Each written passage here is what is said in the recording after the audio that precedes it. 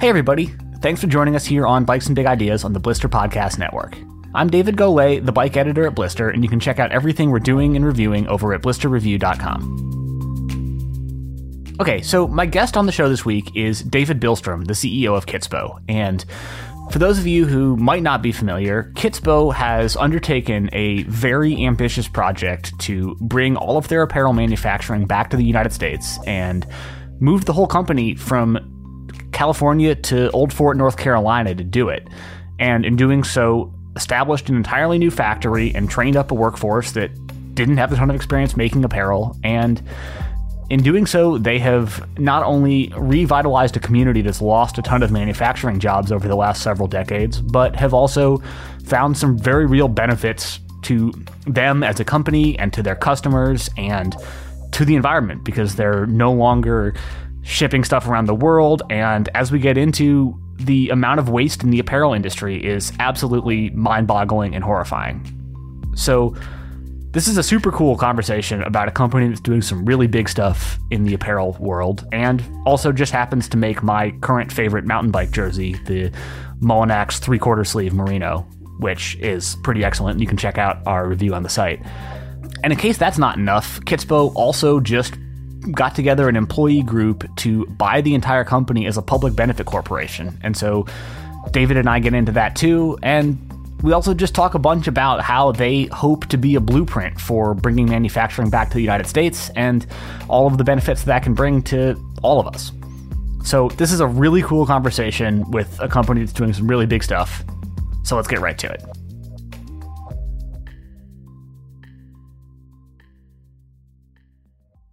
Well, David, thanks for coming back on Bikes and Big Ideas. How are you today, and where are you today? I'm in Old Fort, North Carolina, and I'm delighted to be back. Love talking about what the people here at Kitspo are making. You probably can't hear it from the room I'm in, but above my head, we're making clothes, and I can hear the sewing machines thrumming. And it might sound corny, but that makes my heart warm. Yeah, it's pretty cool what you guys have done with the bringing all your manufacturing back to the States, which we'll get into in a whole lot more detail here.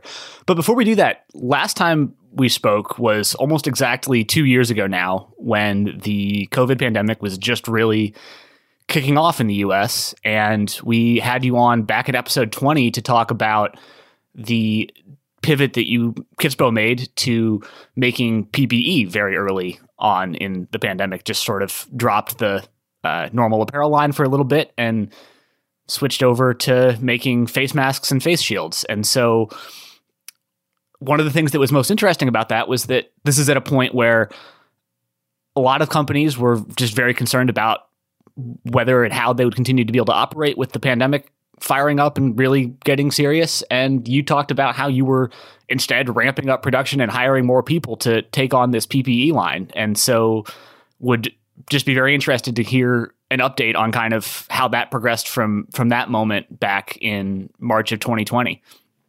Well, so we can cap it because 22 days ago, we made a decision, the leadership here, not to make any more PPE. So if you go into the store today, there's PPE for sale, and that's the stuff we have on the shelves, and we're not going to make PPE again.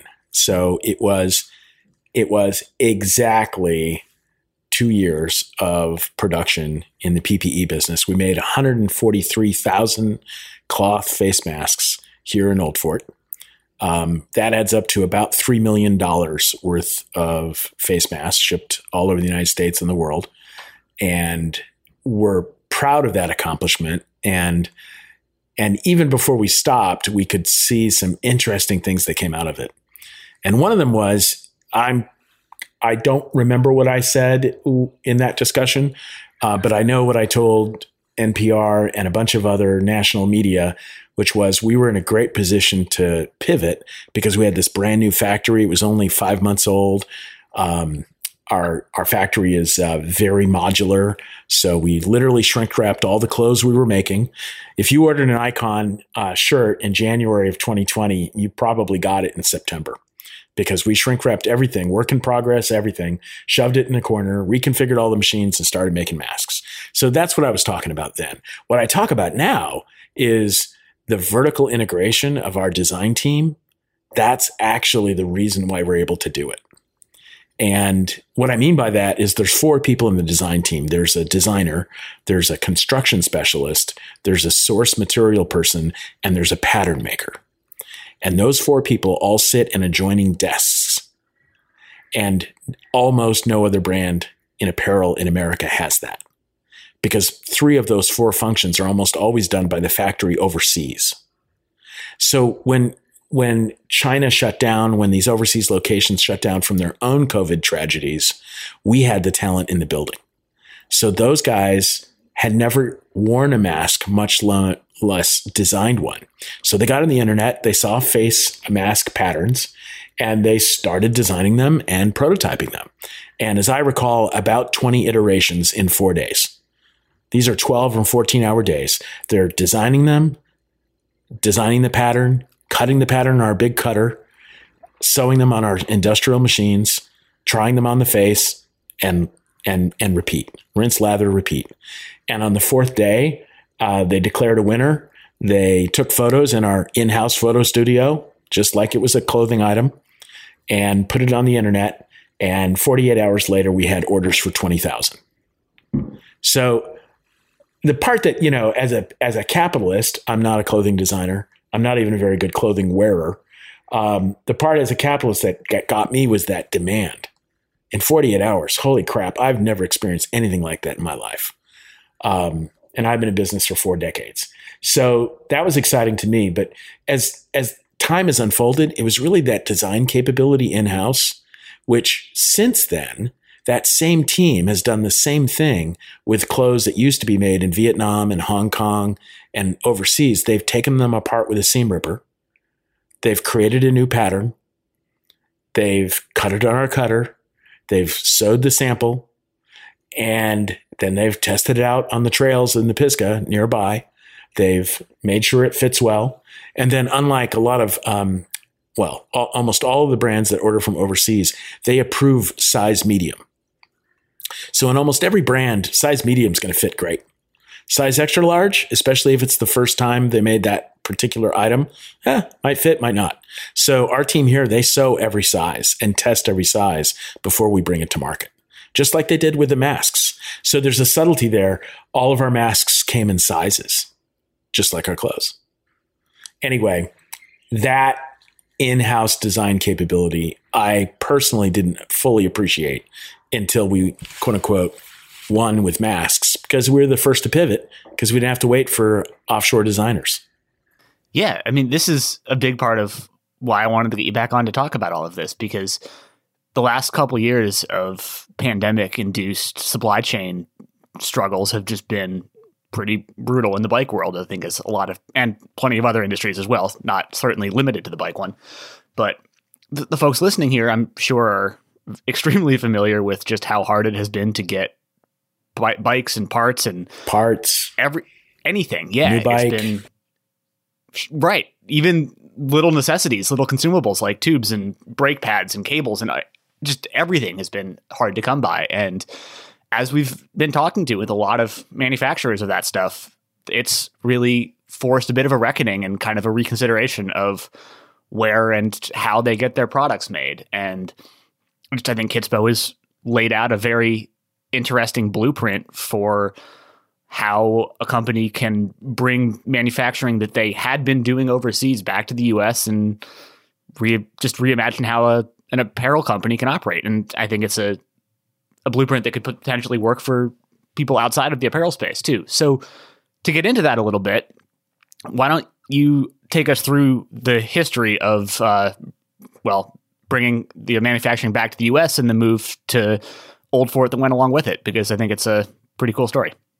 The story is a little bit of a twist and turn. The company was founded in Northern California in January of 2012, so a little over 10 years ago. And the original emphasis was on really a brand that didn't exist. Stylish clothes that would last a long time because of durability and still look good for the mountain bike. And that led to some early brand decisions that we still hold today, which is the color choices are really deliberate. They're typically not flashy. They're designed so that you can mix and match almost all the pieces, and there's a very good chance those colors will go well together, because the idea is you're going to ride your bike and then ride it directly to the pub or to the meeting, get off the bike, walk in, and not look ridiculous. Look stylish and put together. So that brand ethos depended upon offshore manufacturers. And that's because at that time in 2012, there really wasn't any onshore manufacturing at scale. Everyone went offshore. That was the dogma. That, quote, you can't afford to not do it, unquote. So the issue with that is really that the shipping tail wags the dog. And what I mean by that is you're not going to ship an individual shirt from Vietnam. Now, my laptop comes from Shenzhen, China in its own box. But that's, $1,000 or $2,000. That makes sense. It doesn't make that sense for a single shirt. So that means it's going to ship in bulk. If it's going to ship in bulk, it's going to be made in bulk. And we'll come back to a second factor that makes the sewing in bulk sensical in one way. And that means the brand has to order at least 300. Really, they want 3,000 per color. So that's why when you see a smaller brand, you're going to see fewer color choices. And a bigger brand, not to mention names, but like Patagonia, you'll see a lot of color choices.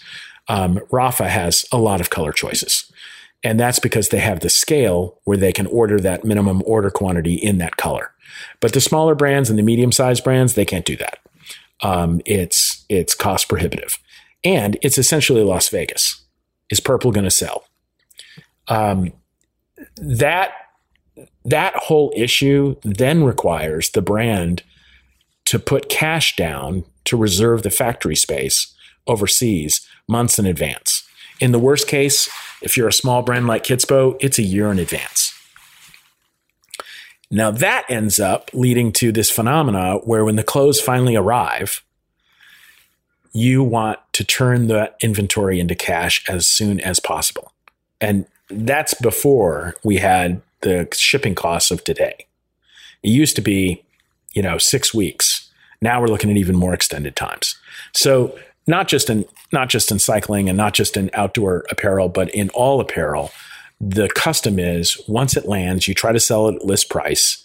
You sell as much as you can that way, typically about 3 weeks, and then you mark it down, which leads to the second phenomenon, which is almost nobody ever pays list price for clothes.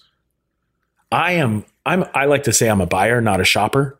I went to Brooks Brothers to get some new Brooks Brothers shirts for some meetings.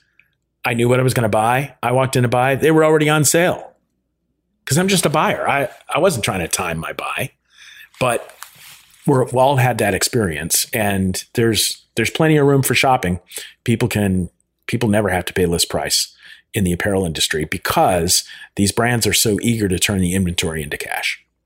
Which leads to the next problem, which is they mark it down twice and then it goes to the dumpster.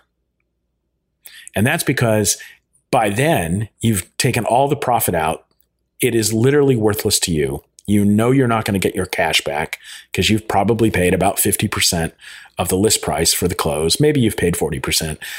But once you've marked it down twice, there's no more cash left in it. And now it's a cost. And you can't afford to pay the truck to take it away. So into the dumpster it goes, which is the experts estimate somewhere between 30 and 40% of all the finished goods and apparel worldwide go to the landfill. It is one of the dirtiest industries. And if you're a big brand, you don't show that on the P&L. You show that on the balance sheet as excess inventory, and a couple of financial periods later, that's when you write it off. So if you look at a publicly traded company that owns a brand, you're not even going to see the true profit margin because it doesn't include the landfill behavior. That gets delayed and bundled later. So we've got kind of a mess here. We can't give the customer exactly what they want. We're sending stuff to the landfill and making the world worse. And by the way, clothes are pretty polluting to make in the first place. So this final insult that we're going to send 30% of it to the landfill or burn it, that hurts. So we use fuel and impact the environment transporting it all over the place. So the model is, let's take the methodology used for almost everything else. Almost all consumer items are made in what's called one-piece flow or lean manufacturing or just-in-time. It has made sense for over 60 years. And Toyota is credited with really introducing it to the automotive world, but it's spread to every industry. By my estimation, it's just furniture and apparel that missed it, at least here in the US. And it's no coincidence that furniture and apparel moved offshore in the late 70s and early 80s. And here in the South, it decimated employment, and we still see the lingering effects of that today. Old Fort itself used to be a furniture making and textile hub, one of many in North Carolina. And when we moved here in 2019, there's one manufacturing plant left, and it's not making either. It's making automotive parts. So the last furniture operation shut down 2 months before we got here. So it's that movement of furniture and apparel offshore allowed them to sidestep this lean manufacturing revolution that has touched every other industry. And the reason, sadly, is because there can be abusive labor practices in other countries. So the expert sewers in Vietnam, for example, make about $3 an hour. And we're paying our sewers between $17 and $20 an hour. And we plan on increases on a regular basis more than once a year into the future. So where exactly is all that money going if the sewers only get paid $3 an hour? Well, about half of it is inefficiency because they're sewing in a bulk manufacturing mode. So I want you to picture seated people at sewing machines, and sewer number one, inevitably a female of a certain age, is making left sleeves. She might be sewing left sleeves on Monday, Tuesday, and Wednesday. And on Thursday, she gets to switch to right sleeves. And the person next to her is already sewing collars. And the person next to her is sewing cuffs. Somebody's assembling all these pieces later on. That is the way cars were made. That is the way everything was made 60 years ago. And depending on the industry, it's transitioned to one-piece flow since then. So the founder of Kitsbo, Xander Nosler, knew this and had already deployed one-piece flow in his previous startup, which made coffee machines. And so he had a dream of implementing one-piece flow at Kitsbo. And when I showed up in very late 2017, early 2018, he had a small operation in California, Northern California, with 3 sewers. And those 3 sewers were making about 10%. And by the end of 2018, 15% of the revenue at Kitsbo. So it was an experiment. And as I was confronted as the new CEO with the prospect of ordering more clothes from Vietnam and started to grasp the enormous difficulty of choosing colors. Well, look, if you know me, you don't want me choosing your colors, not your paint colors, not your clothes. And I asked him, well, who chooses the colors? And he says, well, we get a color consultant, but ultimately you do. Because you got to sell them. Oh, boy. So this is an old dilemma that buyers in retail have faced for many, many years. What to buy, what to order, what colors, what sizes. And with bulk, it means we're going to use styles that use stretchy fabric so we can have only 5 sizes. So we can minimize how much we order. And we're going to minimize how many colors we have. And we're going to be conservative about our color choice. And I'm like, oh, so this explains why all the backpacking tents in the 70s and 80s were green, right? One color. We take these color choices, for granted today. But all of these things are marketing decisions that are implementing on the manufacturing floor. And at the end of the day, it's actually not about profit margin as much as it is about cash flow. What will sell quickly? And we took a look at what was happening in the back room. We ran the numbers. Even though the numbers were tiny, you could see the promise of the cash flow. If we order overseas, we got to send 50% of the money overseas 12 months in advance. And then we got to pay the balance before they put it on the boat. When we make it ourselves, one-piece flow, we only have to buy the raw material. somewhere between 10 and 40% of the total cost of the garment. So we got to buy that in advance. And if we follow the Toyota principles, we don't buy enough for the whole year. We only buy enough fabric for the next 6 weeks. And then we make what is ordered, and then we deliver it. And in that way, we should never have to make something that goes to the landfill. And in that way, our upfront costs are a fraction, somewhere between 5 and 25% down instead of 50% down. And that basically captivated me. I saw an opportunity. I learned that American Giant was also doing this already. There's a few other specialty manufacturers outside of outdoor recreation in the industry in the United States that are using one-piece flow. We talked to as many of those as we could. I went back to the board and the current shareholders and said, A, we need to move. San Francisco is a ridiculous place to have manufacturing.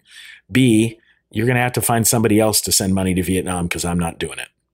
And C, this one-piece flow that Zander has already prototyped and proven, it works. Let's rock and roll. It was unanimous and an easy decision. So off we went to choose a place. Ultimately, we chose Old Fort, North Carolina, and we announced this in August of 2019.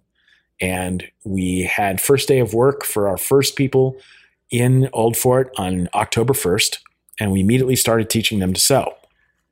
The issue is, in 1975, 80% of the clothes sold in the United States were made in the United States. And in 2019, approximately 2% of the clothes sold in the United States were made in the United States. And during that time period, in all those decades, the talent has either retired or passed on, literally. So there's no one left to sew. In fact, we had a problem finding people who could fix the sewing machines. We need sewing machine technicians. Pattern makers, we've now had 2 pattern makers retire of old age while working at Kitspo. We're now looking for our 3rd. There is no ecosystem because there's no industry. So when people ask us, when are you going to source your fabric in America?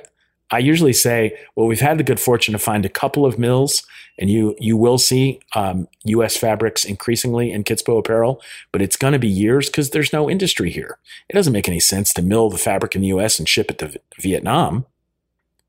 So the industry is just missing in action. It's just not here. So we've got to build it from scratch. And I will say we underestimated the enormity of that task. Yeah, I can't imagine that that's an easy thing. And like you said, especially revitalizing an industry that hasn't existed in the US in any substantial way for decades.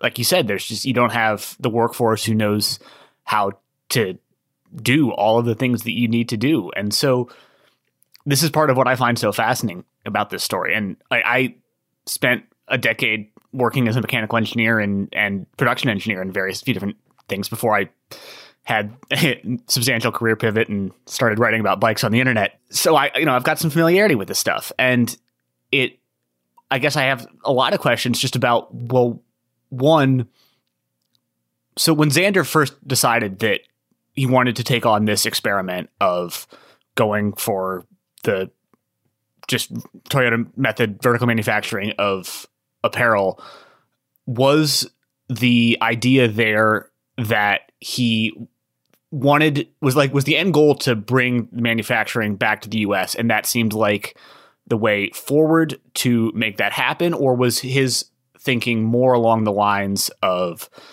it just seems like a more efficient way to make apparel that the rest of the industry has kind of not gotten on board with yet, and we want to see if the manufacturing part works, and we'll figure out where it happens after that? Well, it's dangerous for me to speak for Zander, but we have worked together now for years. And I would say that, Zander Zander's a product designer by profession. And without putting words in his mouth, I think he was offended by the inefficiencies just at an aesthetic level. This is nuts. Completely. I was offended by the cash flow, right? Because I'm a capitalist. So that combination held us in resolve to make a difference. I know he had a vision for the clothes, and he wanted to execute as efficiently as we can for survival, right? The cash flow had been an issue from the very beginning. This sending money offshore a year in advance, that it just doesn't really add up. Having lived this now for 4 years, I can tell you most American brands, if not all, are essentially marketing operations with a bank. I mean, there's some logistics to ship it out however it's going to go, whether it's going to go to brick and mortar retail or an online direct-to-consumer brand. Really, fundamentally, the key skills in those companies and those brands are the ability to promote the brand and establish a rapport with customers, and the ability to fund the offshore manufacturing. And if you can fund the offshore manufacturing with less friction than the other guy, you're probably going to win, and that's what the pandemic stopped cold. So, Kitspo customers didn't get their clothes any faster than the other brands, because during this supply chain disruption, which has only affected us on fabric maybe twice, we can't hire sewers and train them fast enough. So long shipping times from Kitspo, not from the supply chain, but because of the labor force issue. The good news is we can fix the labor force issue. The supply chains, that's just a given. I'm not sure how you fix that. It'll be interesting to see whether this latest COVID disruption in China has an effect on supply chains this summer. I think it will. I assume it will. Probably, yeah. Seems that way. I would say that, in Petaluma in spring of 2019, when we're making this decision with the board and the shareholders, we did not, I don't recall anything where we said we're going to change the world. I don't recall saying we're going to change an industry. What I recall saying is the only way to survive is to make it ourselves. Today, we are absolutely changing the industry, and we're not ashamed to say we're trying to change the world. And the reason for that is both altruistic. We are now a public benefit corporation, and we'll talk more about that in a moment. But it's also just pure capitalism, right? We will have better access to thread, fabric, sewers, pattern makers, sewing machine technicians when there's an apparel industry back in the United States. A rising tide will lift all of our boats. So right now, if you want to know how to use our compostable packaging, because we use it in our consumer packaging and all of our shipping, you could be our closest, fiercest competitor, and we'll give you the name of the salesperson who will sell you the compostable packaging. Because tiny little Kitspo is not going to fix the earth, not by ourselves. Everyone needs to be using compostable packaging, in our opinion. So we're happy to share those sources. And if you're a competitor and you want to see how One Piece Flow works, instead of ordering from Vietnam for your gazillionth time, come on to Old Fort. We'll give you a tour. Some of the stuff some of our marketing statistics we might cover up with a piece of paper, but we'll show you everything we do in our factory. We're eager to do it because that means the price of sewing machines, the price of sewing machine technicians, et cetera, will come down. And then may the best company, the best brand, the best product win. But in terms of the manufacturing, this is it. So the exciting news is now that we're in 27 months in, we have data on every single one of the 44 styles we make in Old Fort. And it is incredible, but unwittingly, we have run an A/B test. A, make it in Vietnam for years, for almost 7 years for Kitspo. B, make it in America. Same labor price. They pay $3 an hour, we pay 20. So you can bring a stopwatch when you come tour at Kitspo, and you can do the math yourself. You can watch the stuff come off the floor, and you can count how many people were involved, and you can use our loaded wage cost on the floor is $22, including 100% health insurance. And I can show you purchase orders from Vietnam from 2017 that show the same price for that garment in labor. And so where is that difference coming from then? Just efficiency? And I would have totally been unsurprised if you were saying that your total landed cost was similar or better. I'm not including shipping or punishment tariffs. Yeah. I know. All right. Exactly. This is what I'm getting at, is that like that would have been completely unsurprising to me, because once you add in all of the inefficiency of shipping and all the rest. But Well, you sound like Xander. Yeah. I told the board it's going to cost us 25% more, but I think we can justify that with higher prices and branded made in USA. Yeah. So it was not the company's intention at founding to be made in USA. That was never imagined as part of the brand. But it is today. It's actually made in Old Fort. We emphasize that. We will undoubtedly have to build more plants in other places in the United States over the next 10 years. We've already bought the building across the street to expand into here in Old Fort. But fundamentally, that cost structure is because of one-piece flow. And I am not a manufacturing expert, and everyone I talk to who has a background in one-piece flow says that first jump from bulk to one-piece flow, you can assume labor costs will go in half. And so that apparently is a rule of thumb in the business. Again, I'm not qualified to give anybody advice on how to set up their factory because I'm not an engineer. But I think the other component is I think those Vietnam factory owners and factory owners everywhere are taking a pretty good profit. And they can, right? Vietnam is the best case. Bangladesh is not $3. It's not $3 an hour in Bangladesh. So I think it's just that simple. I mean, there's a middleman called the factory owner, and there is the inefficiency of bulk.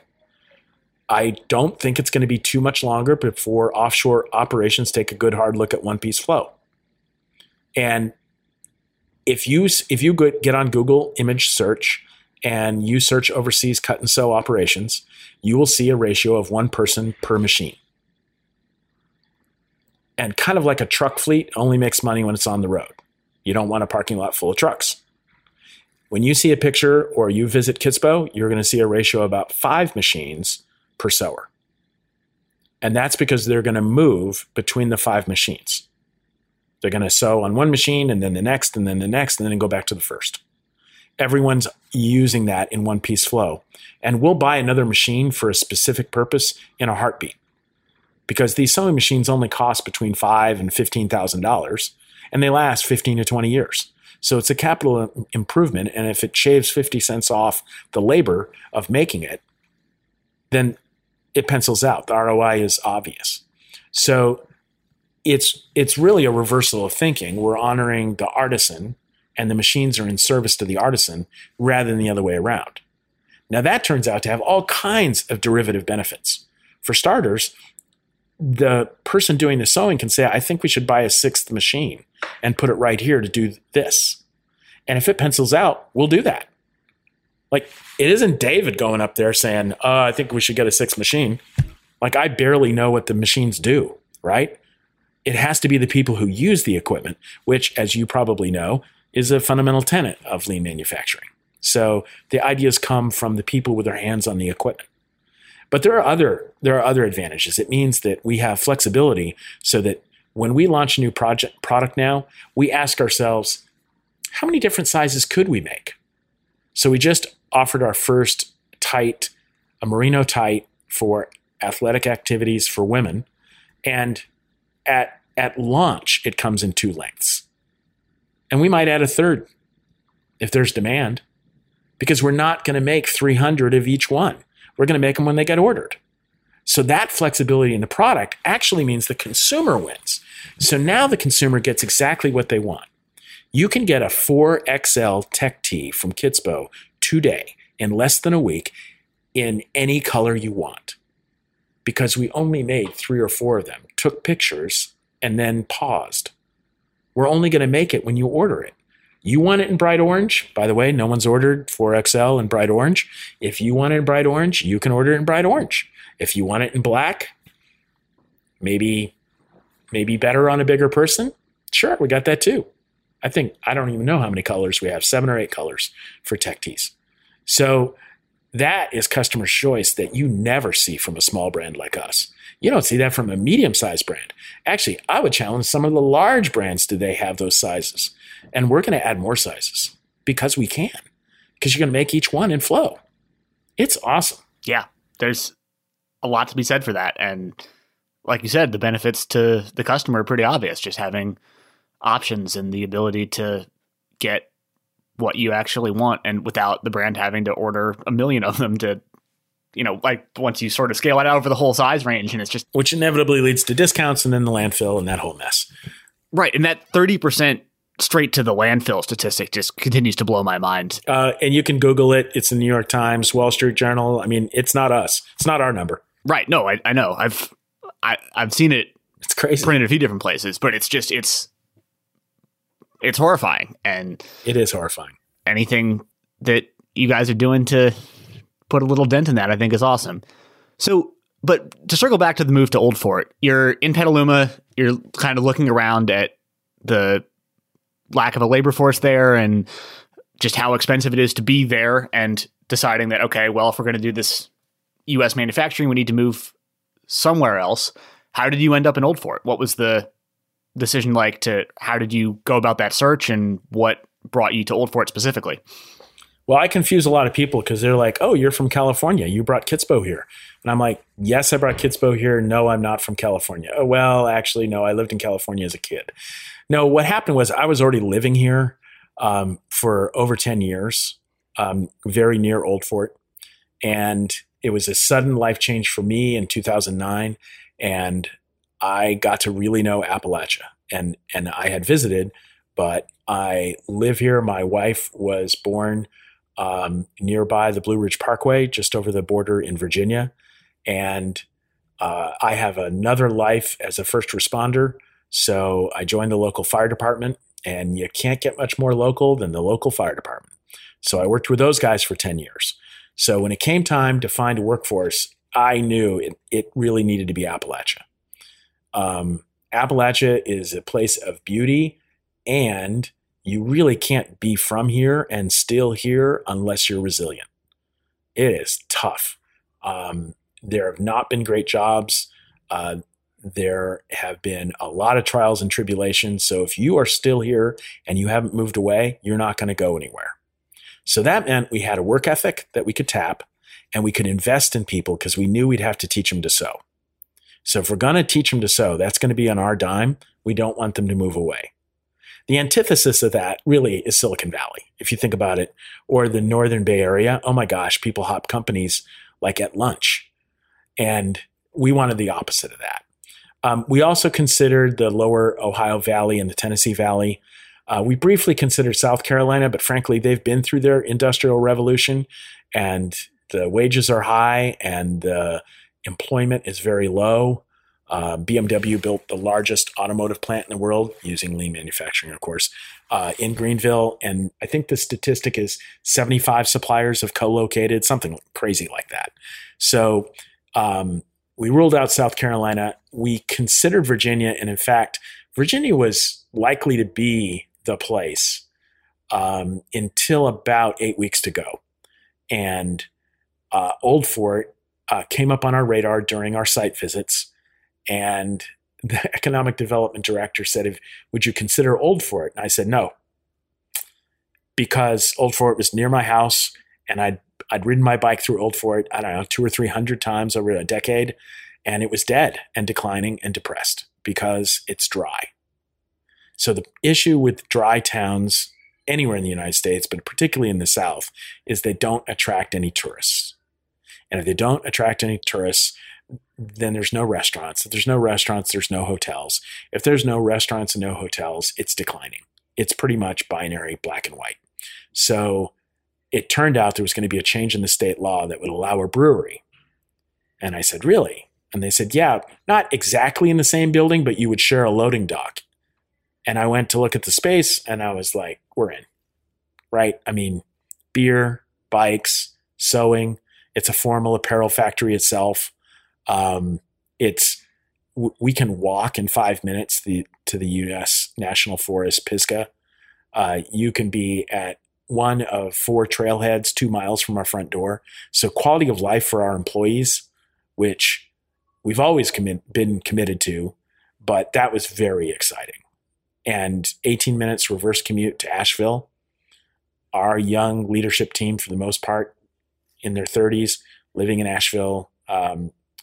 Yeah, it's it was a beautiful Goldilocks location, because we've got Asheville to the west, 18 minutes away, and we've got a workforce for furniture and textiles, or at least the descendants, for, I don't know, the next 45 minutes east, roughly 10,000 people of employable age. So sweet setup in Old Fort. We jumped into Old Fort, realized that the town was going to explode because of the accessibility of the trails. There was some whispers of trail development that we were already part of, my wife and I. But it really took off when we landed. And we landed with Hillman Beer, who built the brewery.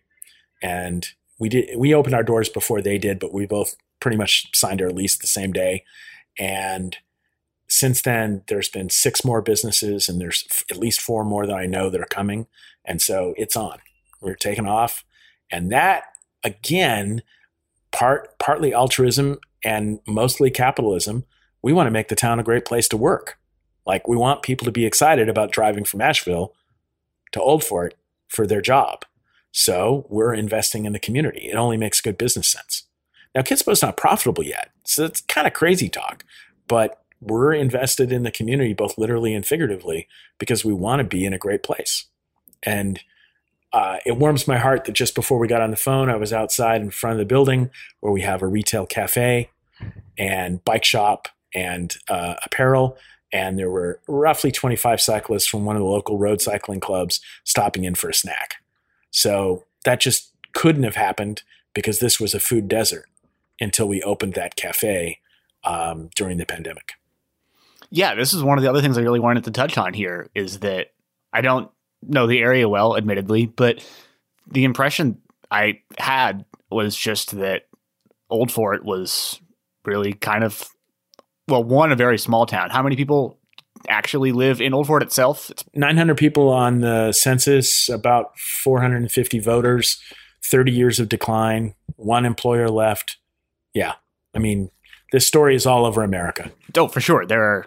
Right. It's certainly not a unique story, but one that on one hand, it seems like a little bit of a surprising place to move. On the other hand, for the reasons that you've just laid out, it makes perfect sense, right? You've got this, you're not moving into somewhere that is necessarily doing especially well prior to your arrival, but that in a way presents an opportunity to pick it up and turn it into something. And like you said earlier, kind of another rising tide lifts all boats sort of situation, where you have this opportunity to revitalize a place. And it sure sounds like that's working, which is amazing.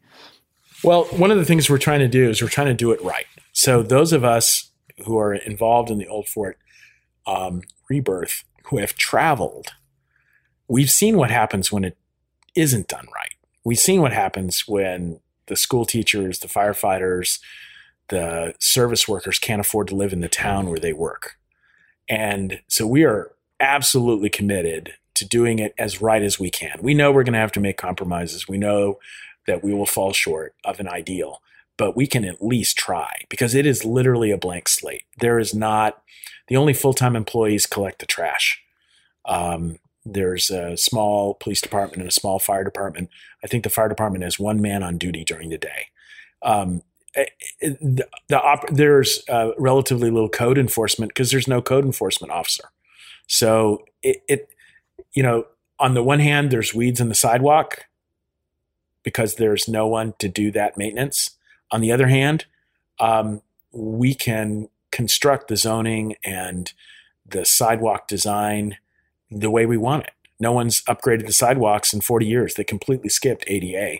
So we can do it right. We can install traffic calming streets where it makes sense to do that. So there are many of us who are very excited, and we're tempering that excitement with making sure that the existing community leads the change. Because we can't come in from the outside and say, yeah, I've been to Breckenridge. I know how we need to do this. It's got to be more like, let me take you to Breckenridge, or at least show you some photos, Here's where it worked out great there. Here's where there's a problem. And over here, that thing costs $1 million, so nobody can afford to live here anymore. So we can work on that stuff. And high on our list, we're working on it right now, is affordable housing. And right behind that is childcare and elder care. It's a food desert, which is one of the reasons why we have our own cafe. It's a food desert 10 miles in any direction. It's also a bike shop desert. You couldn't get an inner tube before we opened our shop for 10 miles in any direction. There's now a gym. There's a CrossFit gym here. And there's a lot of people here who are interested in their health, but can't really afford the time in their day to drive 10 miles to use a gym.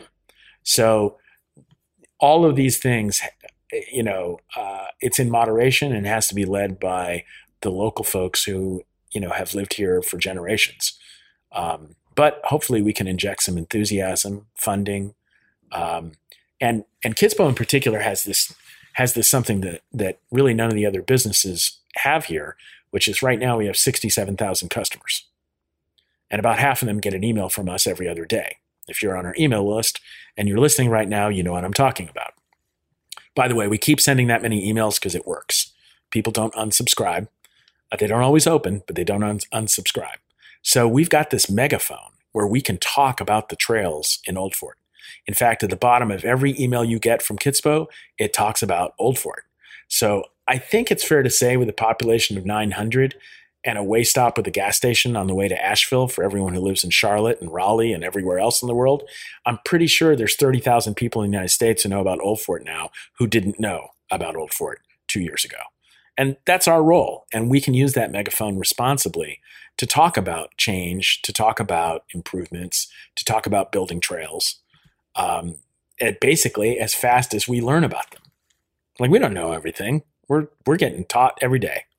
But we can distribute that information. Yeah, it's quite a cool whole story of... Well, it's circular logic, right? If we treat the town with respect, then the town can help us. If we treat our employees with respect, then the employees can make great products. And if the employees can live in the town because we've created housing or childcare that steps away, then that's good for us. So again, yes, it's altruistic, but it's just classic capitalism. What's good for the town is good for Kitspo. Yeah, I think there's just been this real notion in a lot of industries of just sort of the interchangeability and disposability of workers, basically. And taking a second look at that and thinking, this has maybe become conventional wisdom some places, but it doesn't have to be like that, is amazing. Well, I'll share with you, I had a disagreement. In fact, it's an ongoing discussion. It's a gentleman's disagreement, as they used to say. It's a nonprofit here in Western North Carolina that's very friendly with Kitspo for a lot of great reasons, personally and professionally. And they did a deal with a brand that imports, cheap shit from China. And I said, I think you should do a deal with us and not do that Chinese stuff. And they said, Dave, I know, but not everyone's got the money for Kitspo. And that's where the first chapter of the disagreement ended. And I got to tell you, I think about that all the time as I ride my bike. And the second chapter is going to go something like this. Yeah, really? You want to employ people in China who you will never meet to make stuff.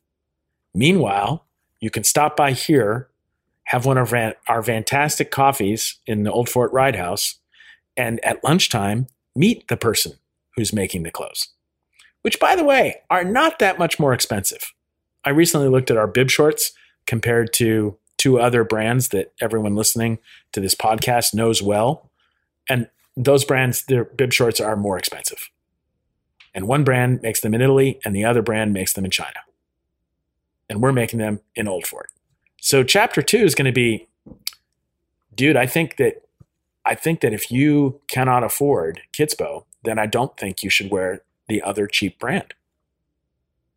And I think you should save your money. And when you buy the Kitspo, by the way, it's going to last at least twice, if not 4 times longer than the cheap stuff, which is going to turn out that the Kitspo on a per use basis is going to be less expensive than the Chinese stuff that it's, we're only 20 or 30% more expensive than them. And ours is going to last twice as long. So do the math. And did you think about your neighbors before you made that decision? I do every time I buy food. If I can buy my food locally procured, I don't even look at the price tag. Now, I have privilege to be able to make that kind of decision. But at the end, if an apple that's local here in North Carolina costs $1 and an apple that comes from Peru costs 35 cents, supposedly, to me, I can spare that difference in price for apples. Not everyone can. I respect that, absolutely.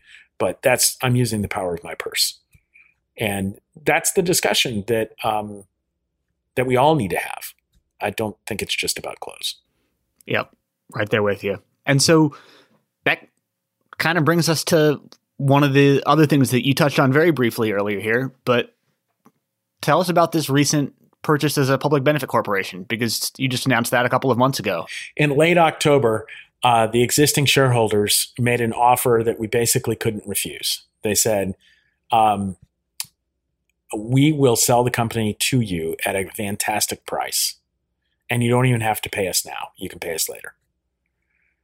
The only catch is it's got to close by New Year's. So in 6 weeks, Kitspo employees bought the company with the help of some local investors, local and a few non-local investors who are loyal to the brand. The cash investors, we required them to either be connected with the brand or connected to Old Fort. And so we have new cash investors and we have employee investors, and we bought the entire company. And now we are in a completely new corporate structure called a public benefit corporation. And that's a mouthful. You probably know it best as a B Corp, where the B is an abbreviation for benefit. I should point out there's a trademark B Corp, and it's a kind of accreditation and certification. It takes about a year or two to get, and we don't have that yet. That's going to be a journey in and of itself. We are applying for it. We're confident that we'll get there, but we're not there yet. But this category of benefit corporation is available, I think, in roughly half the states in the United States. And where we're incorporated in Delaware, it's called a public benefit corporation. You'll see that a lot. In the way you see companies are called Acme Inc., you'll see Acme PBC. And it means simply that for tax purposes, you're a C Corp, a conventional corporation. But for legal purposes, you can have other objectives than profit for your shareholders. See, technically, every C Corp in the United States must put shareholder value first. And that's what leads to baristas being underpaid and public companies fighting with the government not to clean up their oil spill, because they can say we're supposed to put the shareholders' interests first, certainly in front of the public. A public benefit corporation turns that around, and we can put whatever we choose to put in our bylaws and charter at equal setting with profitability for our shareholders. So it made sense, if we're going to be owned by our employees and a handful of like-minded investors, it made sense to be a benefit corporation. So we have chosen to place our employees and the Old Fort community, and we were careful to define community by a value, not a geography, and the environment as equal to shareholder profitability. So going forward, that is our purpose, which is a long ways from Xander's original vision of just having awesome clothes that look great and lasted for a long time. And I should say that, this is another form of privilege in the sense that we were able to negotiate such an affordable deal. Nobody's getting wealthy, not anytime soon, but over time we can create generational wealth for the employees. So instead of them working for the benefit of the owners, they are the owners. And I'm surprised by how quickly that notion is spreading in the United States right now. I shouldn't be surprised given the Great Resignation. I shouldn't be surprised given the reset that the pandemic has provided. But I am surprised. The employee ownership is on the rise in many, many places, in many industries, and we're just a tiny, tiny part of that. The commitment to those other values really comes on the back of a great brand. I mean, when I showed up, Kitspo already had a sterling reputation and hundreds of positive reviews in all kinds of publications and users and podcasts and video logs. And the clothes truly are great. I mean, they're awesome. You talk to any Kitspo owner, they've been wearing their stuff as long as 4 years before they need to repair or replace it. So we had the benefit of a great brand. We had the benefit of that insight to make things lean manufacturing and one piece flow. And now that we're doing it, we can spread our wings a bit. Yeah. It just feels like you're kind of right on trend with a whole bunch of things that have happened largely organically, probably in huge part driven by the pandemic, the bringing manufacturing back to working domestically, and these changes to employee ownership and all the rest are just sort of feels like the tip of the spear on a whole lot of this happening on a much bigger scale. And it's cool to see. And we're excited to spread the word in particular about our labor costs. Now, it does require a capital investment in sewing machines. Remember that ratio of 5-to-1 instead of 1-to-1. But sewing machines, these aren't robots. These aren't $500,000 robots. And the people operating them are not robot operators. They are artisans. So it's a career. It's not a job. When I give a tour, I like to point out the fact that if you make the Icon shirt and you're at the top of the skill tier of sewers, you've memorized 90 steps and you use 45 sewing machines. And that is an intellectual tour de force. In addition, you apparently have 3 hands to move that fabric through the machine at full speed, which is 5,600 RPM. So, it's not just a physical job, it's an intellectual career. And as I like to say, the reward for the pie eating contest is more pie. So once you're really good with the Icon, then you move to pants. And it's a whole new set. It's different fabric. And the machines are slightly different, and the construction techniques can be quite different. There's no belt loops on a shirt. So yeah, we're changing things. And there's no reason why the South and other rural locations in the United States can be transformed into apparel manufacturing operations, making clothes that are durable, last long enough that you really get the utility out of them and look good. There's no reason. Yeah, here's to hoping we see a whole lot more of it, and have certainly been impressed with the handful of Kitspo pieces I've been able to get on over the years. And you got to check out the Haskell pants. Would love to. Have not gotten into that one yet, but they're seriously durable, but they look good. I mean, they don't look quite as fussy as a pair of slacks, but they don't look like they don't look like cargo pants or climbing pants. They're more classy than that, and they're awesome on the bike. Very curious to check them out. We'll see if we can make that happen. Well, David, this has been awesome and a ton of great stuff in here. Thanks for taking the time to do it. But before we let you go, we do like to wrap with one final question. The show is called Bikes and Big Ideas after all. So granted, this has been a lot of big ideas from you already, but do you have one more for us? And it can be anything at all, serious or silly. Just what thought's been rattling around in your head that you want to put out into the world? I think we should have a chamois pad replacement program. Oh, I can't get anybody else on board, but we wear out our chamois pads, male and female, and like I just had to retire a pair of bibs because the chamois pad's trash, not the bibs. I don't know if that's a big idea, but it's my current obsession. Fair enough. No, that absolutely qualifies. That's an interesting one. Can see some logistical challenges to that, but you're right.